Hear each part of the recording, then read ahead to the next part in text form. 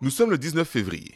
Bonjour et bienvenue mes chers amis, mes amis fidèles. Merci à vous d'être encore là avec nous aujourd'hui. Je m'appelle Hervé Anneville et je trouve, et je le dis et je le redirai encore, qu'il est bon, il est merveilleux en fait d'être ici avec vous aujourd'hui pour prendre encore de cette parole de Dieu, pour recevoir encore de cette parole de Dieu et pour faire encore un pas en avant dans cette parole ensemble.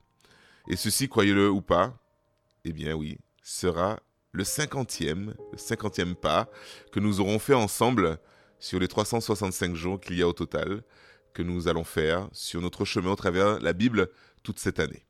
Alors, dans le Nouveau Testament, Jésus, qui a choisi ses 12 disciples hier, commence son ministère parmi la foule qui le suit. Les enseignants au travers des paroles pertinentes et des paraboles, comme il aime si bien le faire. Alors Dounia est là avec moi aujourd'hui et je lui passe le micro pour la lecture. C'est à toi Dounia. Lévitique, chapitre 7, verset 28 à chapitre 9, verset 6.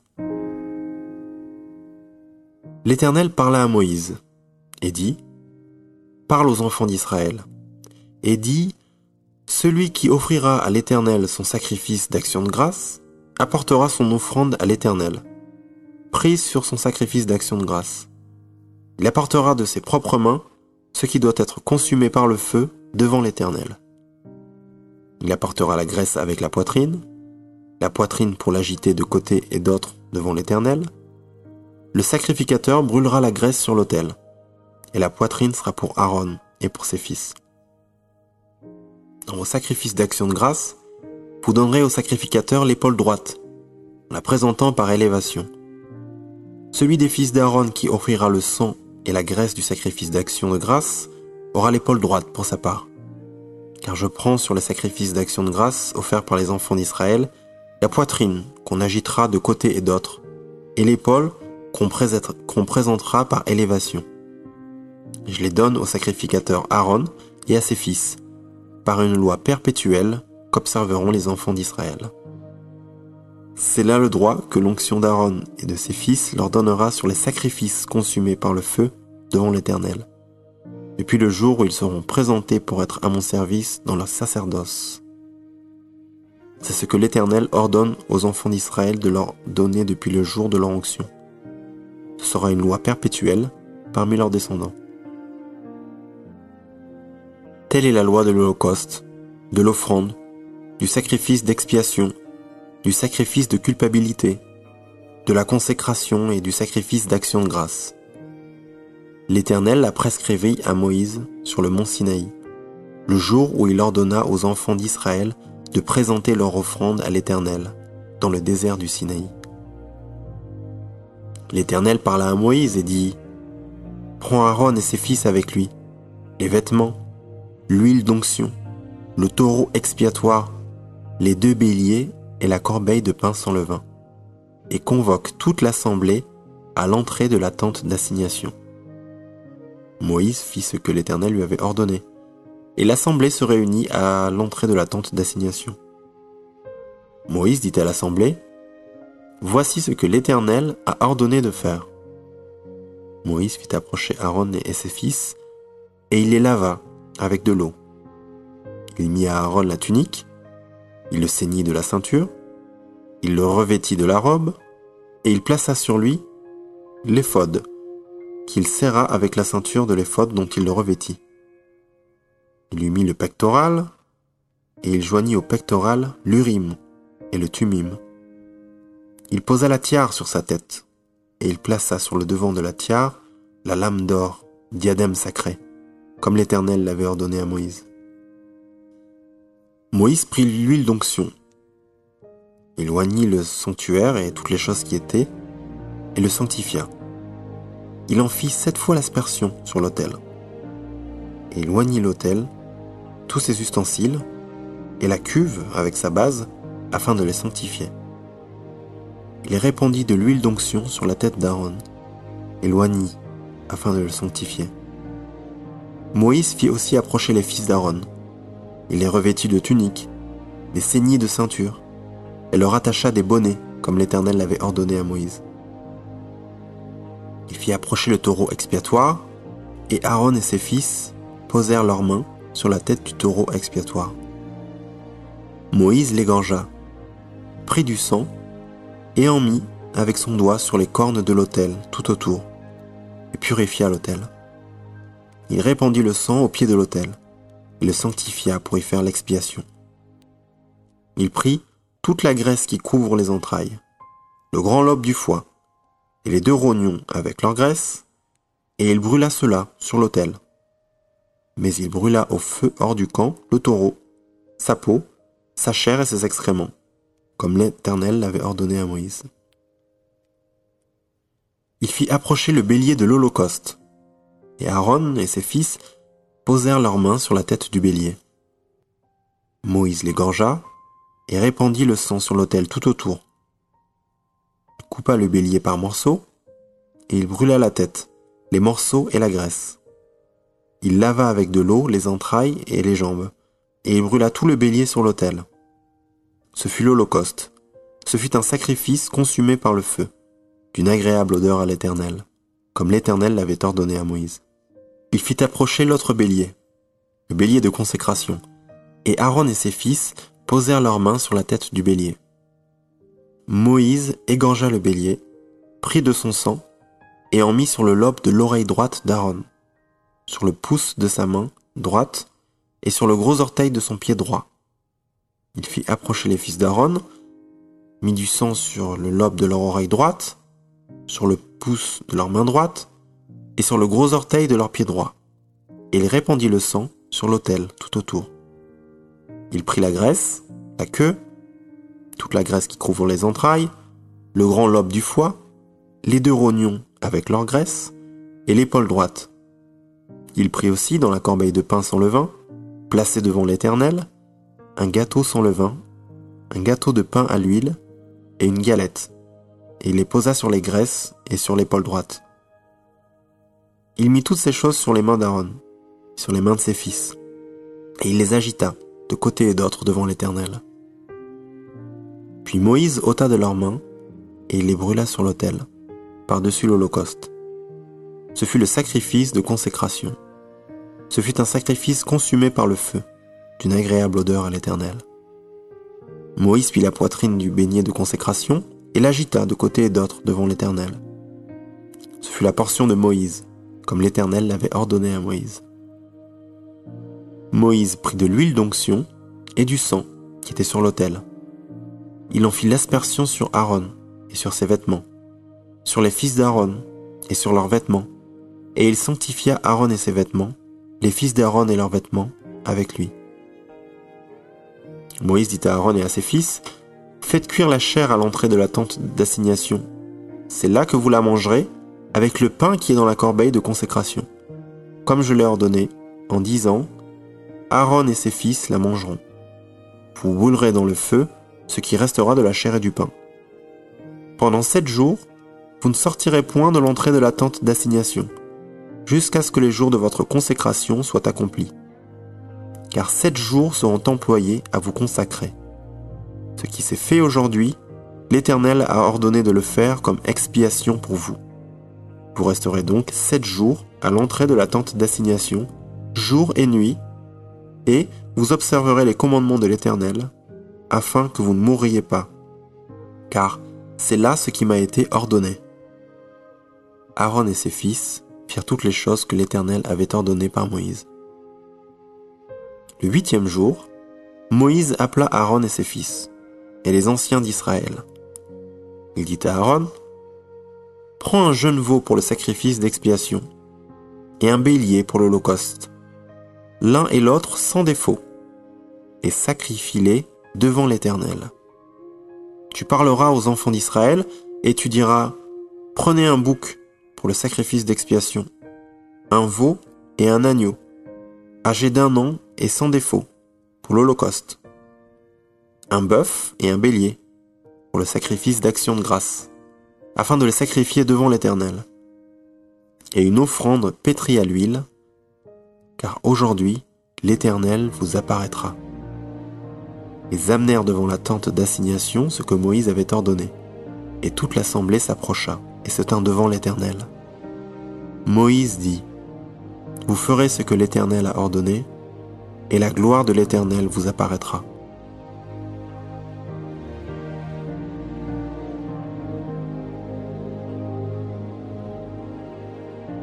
Marc, chapitre 3, verset 31, à chapitre 4, verset 25.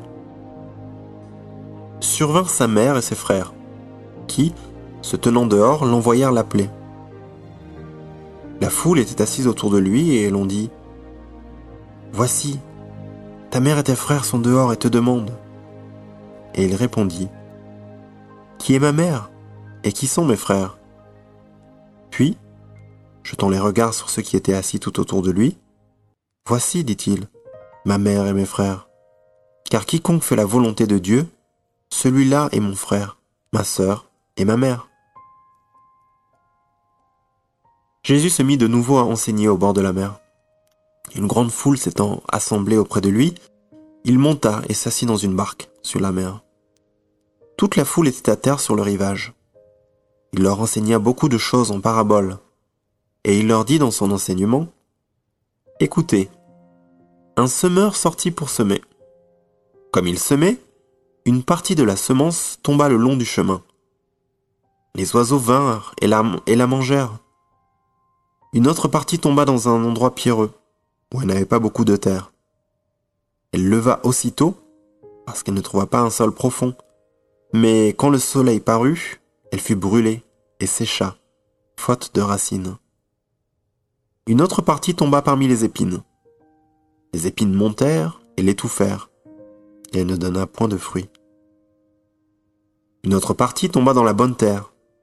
Elle donna du fruit qui montait et croissait, et elle rapporta 30, 60 et 100 pour un. Puis il dit : que celui qui a des oreilles pour entendre, entende. Lorsqu'il fut à l'écart, ceux qui l'entouraient avec les 12 l'interrogèrent sur les paraboles. Il leur dit : c'est à vous qu'a été donné le mystère du royaume de Dieu. Mais pour ceux qui sont en dehors, tout se passe en parabole, afin qu'en voyant, ils voient et n'aperçoivent point, et qu'en entendant, ils entendent et ne comprennent point, de peur qu'ils ne se convertissent et que les péchés ne leur soient pardonnés. Il leur dit encore : vous ne comprenez pas cette parabole ? Comment donc comprendrez-vous toutes les paraboles ? Le semeur sème la parole. Les uns sont sur le long du chemin où la parole a été semée. Quand ils l'ont entendue, aussitôt Satan vient et enlève la parole qui a été semée en eux.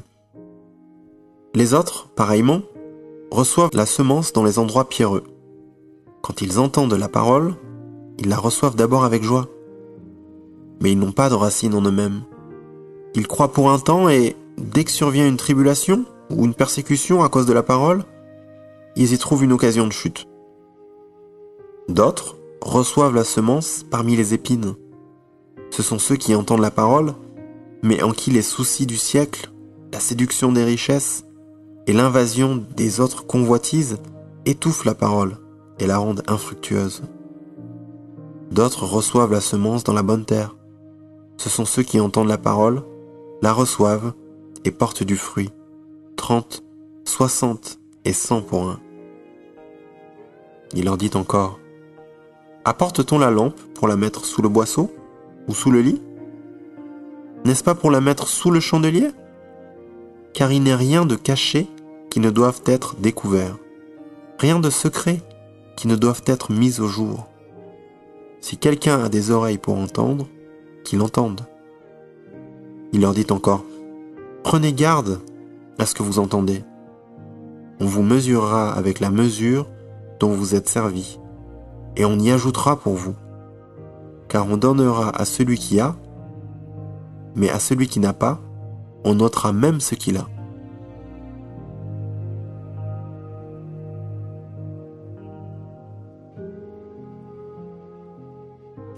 Psaume 37, versets 12 à 29. Le méchant forme des projets contre le juste, et il grince des dents contre lui. Le Seigneur se rit du méchant, car il voit que son jour arrive. Les méchants tirent le glaive, ils bandent leur arc pour faire tomber le malheureux et l'indigent, pour égorger ceux dont la voie est droite. Leurs glaives entrent dans leur propre cœur, et leurs arcs se brisent. Mieux vaut le peu du juste que l'abondance de beaucoup de méchants. Car les bras des méchants seront brisés, mais l'Éternel soutient les justes. L'Éternel connaît les jours des hommes intègres, et leur héritage dure à jamais. Ils ne sont pas confondus au temps du malheur, et ils sont rassasiés au jour de la famine. Mais les méchants périssent, et les ennemis de l'Éternel, comme les plus beaux pâturages. Ils s'évanouissent en fumée. Le méchant emprunte, et il ne rend pas. Le juste est compatissant, et il donne. Car ceux que bénit l'Éternel possèdent le pays, et ceux qu'il maudit sont retranchés. L'Éternel affermit les pas de l'homme, et il prend plaisir à sa voie. S'il tombe, il n'est pas terrassé, car l'Éternel lui prend la main. J'ai été jeune, j'ai vieilli, et je n'ai point vu le juste abandonné, ni sa postérité mendiant son pain. Toujours il est compatissant, et il prête, et sa postérité est bénie. Détourne-toi du mal, fais le bien, et possède à jamais ta demeure, car l'Éternel aime la justice, et il n'abandonne pas ses fidèles. Ils sont toujours sous sa garde, mais la postérité des méchants est retranchée. Les justes posséderont le pays, et ils y demeureront à jamais.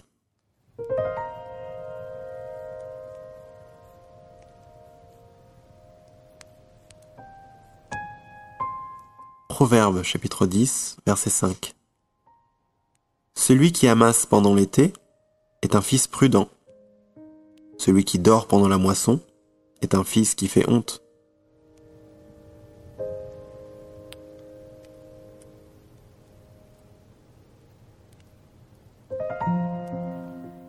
Merci Dounia pour cette lecture et nous voyons que dans les psaumes, il y a plein de promesses, des promesses merveilleuses qui peuvent nous apporter le réconfort.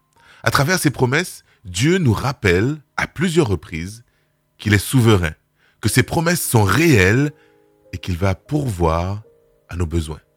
Et pourtant, nous sommes souvent facilement découragés quand ces dispositions n'arrivent pas de la manière que nous nous attendions. Nous pensons que Dieu n'a pas été au rendez-vous ou qu'il ne tient pas ses promesses. Quand la vérité est qu'il n'a tout simplement pas agi en fonction de nos attentes, mais plutôt en fonction de sa souveraineté. Dieu nous invite à voir le monde à travers ses yeux. Un acte qui va toujours nous demander de nous surpasser et qui va nous pousser à regarder au-delà de notre œil étroit et égocentrique.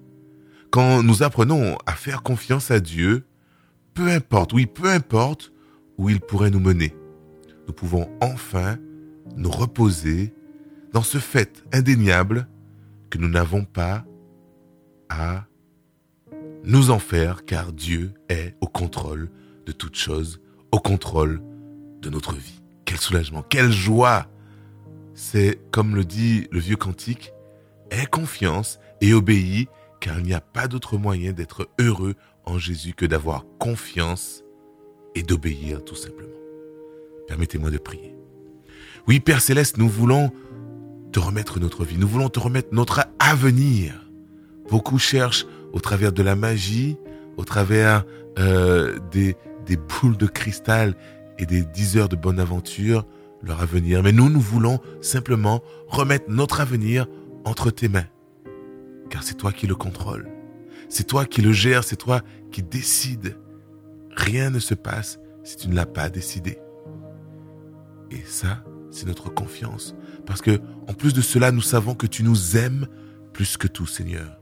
Que tu nous aimes au point d'avoir donné Jésus-Christ, ton Fils unique, sur la croix. Alors, raison de plus pour nous de te confier notre avenir et de te faire confiance que toi, tu répondras en ton temps, selon ta souveraineté, car c'est toi qui es au contrôle. Permets que nous puissions comprendre cela et que nous puissions l'accepter et que nous puissions sereinement vivre en sachant cela. Au nom de Jésus. Amen.